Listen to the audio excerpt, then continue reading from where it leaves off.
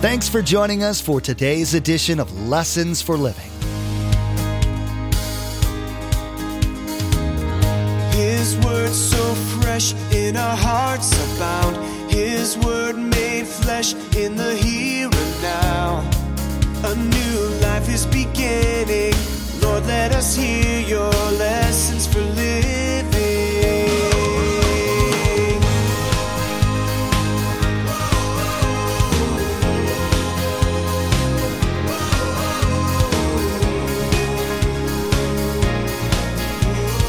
Lord, let us hear your lessons for living.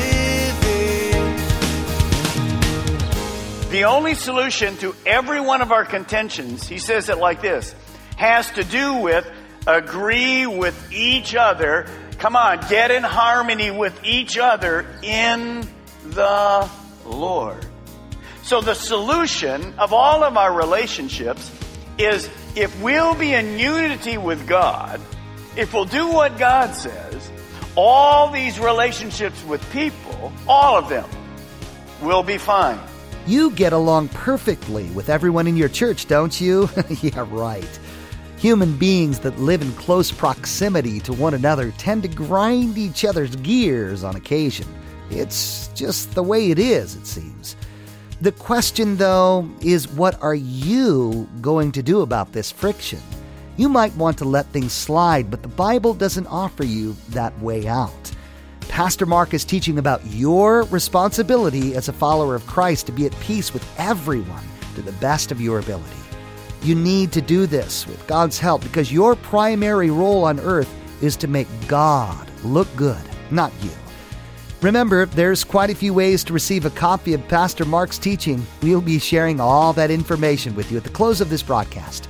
Now, here's Pastor Mark in Philippians chapter 4 with his continuing study called Stand United for the Sake of the Gospel. Lord, let us hear your lessons for living. The title of our teaching this morning is Stand United for the Sake of the Gospel. We talk about unity in the church. We're going to talk about this morning unity in your life as an individual. How does that work? And we'll spend a little time in unity in marriage. What's that supposed to look like for those of you that are married or getting ready to get married? Many of you have been married in the past. If you've been married a long time ago, you had a set of vows that had this in it. I want to see if you can finish it for me today. To have and to hold, from this day forward, for better, for worse, for richer, for poorer, in sickness and in health, to love and to cherish till, man, you know it, till death do us part. I wish I could say that was still true today, but these vows have been modified significantly. It more reads like this: to love and to cherish till I find someone younger, richer, better looking, and then I'm out of this marriage. Or it reads like this: to love and to cherish till irreconcilable differences surface and the marriage is simply over. You see, we don't respect marriage anymore in our world. Marriage is, to our world, at best, a covenant. No, not at all. That's what the Bible says it should be. A covenant is the cutting. Two people agreeing to go with it, stick with it. What is our marriage today? A contract. You don't do this, see ya. Well, to show you how little we think of marriage, you know these, well, they're Hollywood people, Kardashians. This $10 million marriage that was all over the world and everybody saw it. Here's the headlines for it. You know what happened. 72 days after this like $10 million marriage, after I do, Kim now says, I don't. The marriage lasted 72 days. Till death do us part. Well, I read the article and I thought it was interesting because we're going to address this morning. From the newspaper article, here's what Kim says. I saw problems in the relationship. That's what we're talking about this weekend. And then this one is huge. Chris really wasn't what Kim was expecting. What do you expect in life? What do you expect in relationships? What do you expect in marriage? That's what we're going to address today. Now, I've asked you to turn to Philippians chapter 4, verse 2. Let me give you a quick summary, then we'll move right through it. Paul is in jail for the gospel in Rome. He's in prison. He's actually chained. And he established a church in the town called Philippi. And he'd like to go back there. He doesn't know whether he will or not. But he writes them a letter. That's what you have in your hands. The book of Philippians is a letter to a church. And he encourages them, but he also addresses some issues. And one of the issues that he addresses is that there's two women he's discovered, someone's told him in the church, who are very mature believers, but they're knocking heads. They can't get on the same page. And so there's a problem in their relationship. And here we see him writing, and look what he says in verse 2. I plead with Euodia, one of those mature Christians, and I plead with Syntyche, the other mature believer, to agree with each other in the Lord. Then he goes on and he says this. Yes, I ask you, and he's probably talking about maybe an elder. I ask you to help these women who have contended at my side in the cause of the gospel, along with Clement and the rest of the fellow workers whose names are in the book of life. We learn that life is simply about this, personal relationships. Everything we do is related to you and me having a relationship with God who created us, and then you and me having a relationship with all kinds of people, whether it be at work or church or school or the family or the neighborhood. Now, with this real life that we live today, we're not like a soap opera. This is real life. In this real life, there's conflict. There's contention. There's disagreements. There's hurt feelings. There's broken relationships. We've all experienced those. And many of those happen because, well, we're not realistic about life. There is no conflict-free zone you can find in this world. We're just imperfect people who interact with God and people, and sometimes we even get mad at God. You've been there, because things happen. And for sure, we get mad and get hurt feelings with people. Now, many of the expectations we have in life are unrealistic, but here's a truth that you need to understand. Here it is. God loves to unite. Satan loves to divide. That's not an unrealistic expectation. That's 100% true. Heaven was divided by Satan. So when you see contention and when you see division, it does not come from God. It comes from the enemy. Now, Paul is addressing, again, this contention between two mature Christians. He's not talking about immature believers. He's not talking about unbelievers. He's talking in the church. And he gave us a solution, which was simply this. The only solution to every one of our contentions, he says it like this, has to do with agree with each other. Come on, get in harmony with each other in the Lord. So the solution of all of our relationships is if we'll be in unity with God, if we'll do what God says, all these relationships with people, all of them, will be fine. Now, we showed you Mr. Potato Head, and I asked you a question about Mr. Potato Head. What was the first question I asked you about Mr. Potato Head? Anybody remember? How many heads does he have? How many heads did Mr. Potato Head have? How many? Come on, tell me. One. And then we told you this.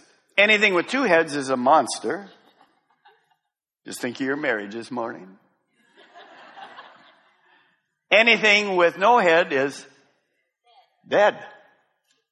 So there has to be a head. So if I understand that right, the simple principle is this. In my relationship with God, I want you to write this down today. Here's the key to every relationship you'll ever have with God and with people. Here it is. Unity comes from submitting and obeying the head, God, the Holy Spirit. Now, let me just put a preface here quickly and we're going to move on. So, the solution in my life to unity with God and with people is to submit to that head. Now, if you're not a Christian, you can't submit to the head. You don't obey the head. And that's why there's going to be constant division because, first of all, you're out of contact with God. And then that's going to make you out of contact with people. It's not going to flow together. Now, here's a problem we have with expectation. Well, Pastor Mark, if I do what God asked me to do, and I'm just giving you this premise up front. If I do what God asked me to do in this hurt situation, and I go and apologize to that person, even though I shouldn't, wasn't my fault, was their fault, I do that. I know that they're going to say, it's okay, I'm glad you came because I wanted to ask you and everything's going to be perfect. No, that's unrealistic. See, all I can do is what God asked me to do. Sometimes when I go to try to mend a broken relationship, even though it wasn't, quote, my fault, or maybe it was, that other person won't respond. I can't do anything about that. I did my part, I have to walk away. That's realistic. Now, why do I have a problem submitting to God? Why are some of you here that you're not believers yet? Well, that's because you refuse to submit to the head. So let me show you and ask you to turn to Galatians, if you will, in your Bible. Let's go to Galatians chapter 5. Just a couple books away. General Electric Power Company. Galatians, Ephesians, Philippians. There you go. Galatians chapter 5, verse 16. Now here's the problem. And you'll relate to this. You and I will understand this very well. Look at it. Verse 16. Paul says this, so I say, live by the Spirit, and you will not gratify the desires of the sinful nature. For the sinful nature desires what is contrary to the Spirit. So already as I read this, you see two opposing forces. The Spirit and my old sinful nature. For the sinful nature desires what is contrary to the Spirit, and the Spirit what is contrary to the sinful nature. They are in conflict with each other, so you do not do what you want. Now here's a common picture that will help you understand what I'm talking about. This is a believer. This is a picture of you as a Christian and me. We have two opposing forces speaking into our life. You see, when I got saved, I'm body, soul, and spirit. The part that lasts when I die is my spirit. My spirit goes to heaven or hell. But when I got saved, my spirit was 100% new, forgiven. All my sins forgotten. But I was left with my old sinful nature. And it's the old me inside. And sin is simply S-I-N. I is me. I want to do life my way. That's why some of you have never become a believer. That's why you rebel against authority and people and parents and work and all that. Because you want to be the boss. You know the song, I did it my way. That's who you are. Now, we don't laugh too much at that because that's who we all were. We just want to do it our way. I don't need a head. I'm the head. Well, you're not the head.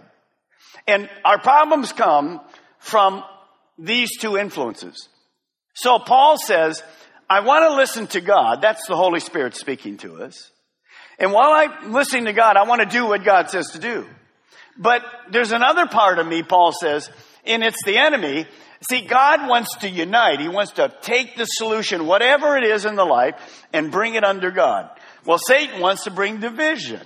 And that happens in you and me all day long. The battle is going on every day of our life, in all kinds of situations.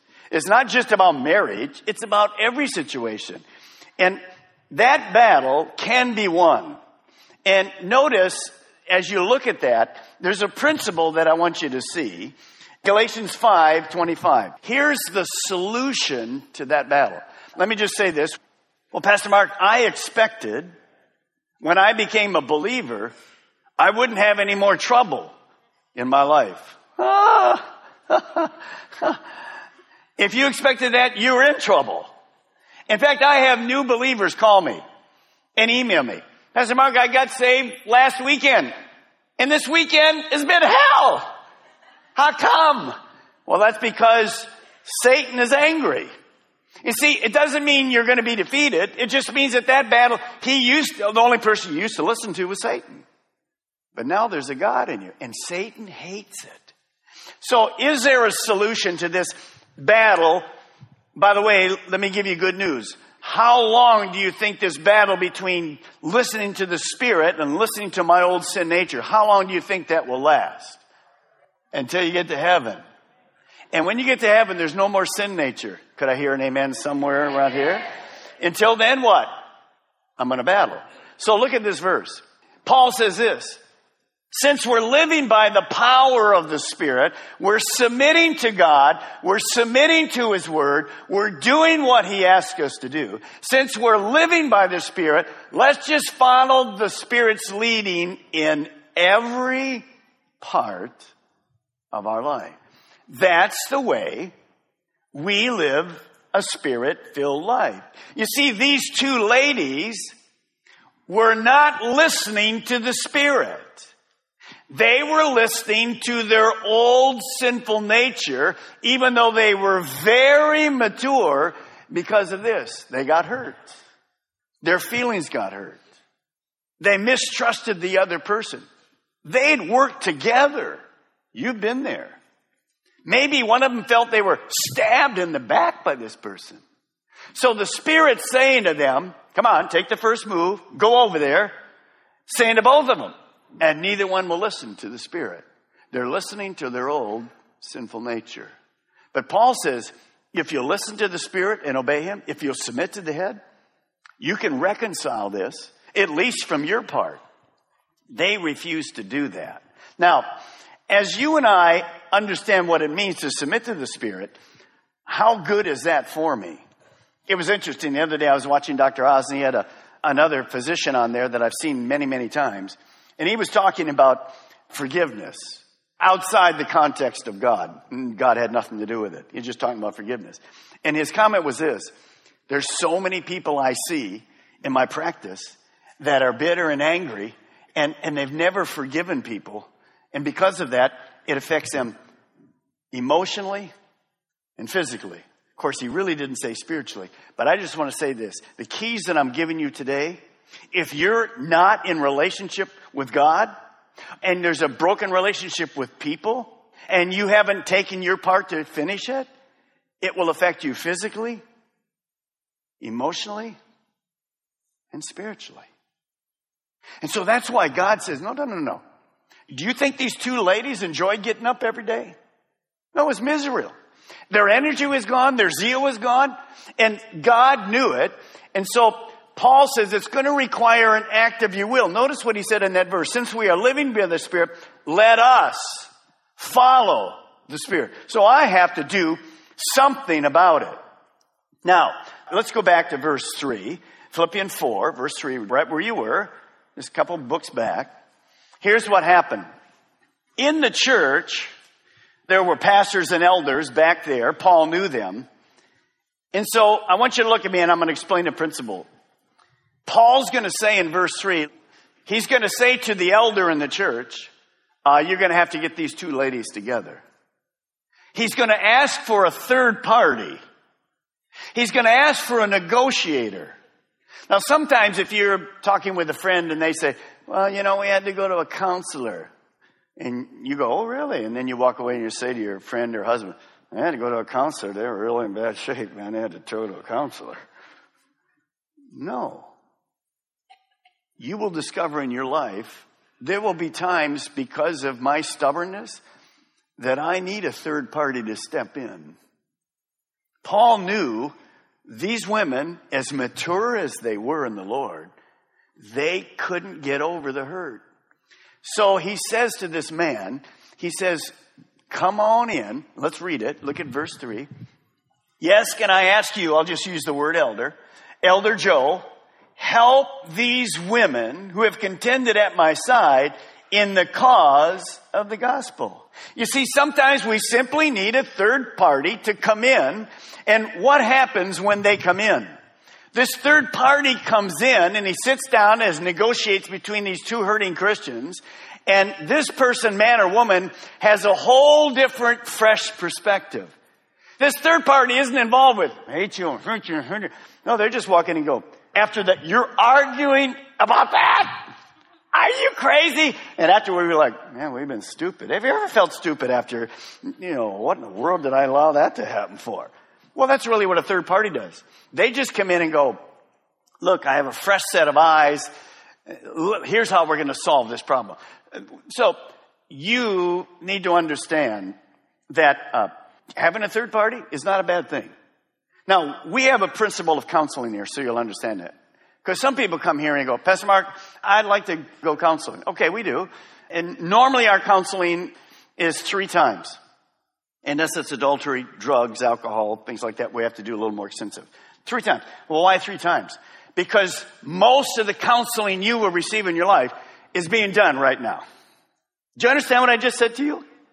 The most powerful counseling comes from listening to the principles of the Word of God. So one of the times we say to people, they'll come in and, Pastor Mark, I want to be counseled every week by you. I said, praise God. See you this weekend. Is that true? Yes, it is. Now, I want to ask you this something. Get your finger ready. I want you to point to the person that's the biggest problem to you. And if you point to your wife, you're dead before the service is over. Am I right? This is the biggest problem right here. It's not my wife. It's me, oh Lord, standing in the need of prayer. So where is the counseling really going to be needed? In you. Okay, I like to do this. No, and that's what the counselor will do. He'll look with fresh eyes and go, whoa. Quit this. Now, what do you think this elder would have used as counseling material? I believe he probably would have used scriptures that Paul spoke about. And I want you to turn back where you were in Ephesians. And I want to give you a scripture that Paul wrote that I think he could have used. It's powerful. And as he goes there, I need to remind you, when we counsel people here, men, women, couples, Andrina and all of her gals and all of these things that happen with the counseling, in case you want to know, this is our counseling manual. It's the Word of God. It covers every single thing that you could ever imagine.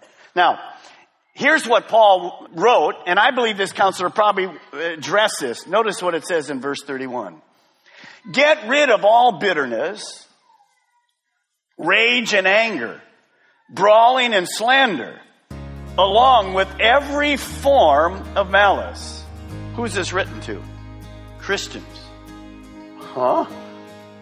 Anger, slander, malice, believers? Yeah, the books in the Bible, the New Testament letters are written to the church, to believers. So Paul, first of all, says you got to get rid of all this stuff. Today, Pastor Mark addressed the need for unity in our closest relationship, that of husband and wife. He talked about how easy it is to hide problems in this area from other people. You learned that problems here will impact other areas, including church relationships. He taught about the proper roles of men and women in marriage, as well as your need for God's help to make this area right. Lessons for Living is the teaching ministry of Pastor Mark Balmer of Calvary Chapel, Melbourne. We have multiple campuses to reach those living in Melbourne, Sebastian, and Viera. All campuses meet each weekend and on Wednesdays to spend time collectively raising our voices in worship to our Most High God and studying the truth and blessings found in His Word. For more information, directions, and service times, visit lessonsforlivingradio.com and click on the church link at the bottom of the page. Next time, Pastor Mark will continue his teaching, Stand United for the Sake of the Gospel, in regards to the marriage relationship. He will keep reminding you about Satan's goal, which is to steal, kill, and destroy all of the relationships God wants to strengthen. Your job is to work on God's side to help Him look good to the world, who needs Him but doesn't even realize it. We wish we had more time today, but we will have to pick up where we left off next time, as Pastor Mark continues teaching through this series, Contagious, Outrageous Joy. That's next time on Lessons for Living.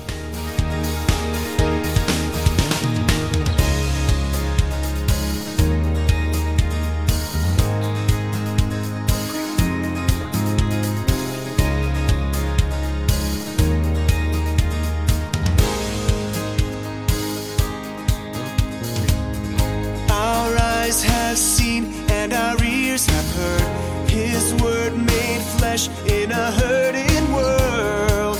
A new hope He is giving.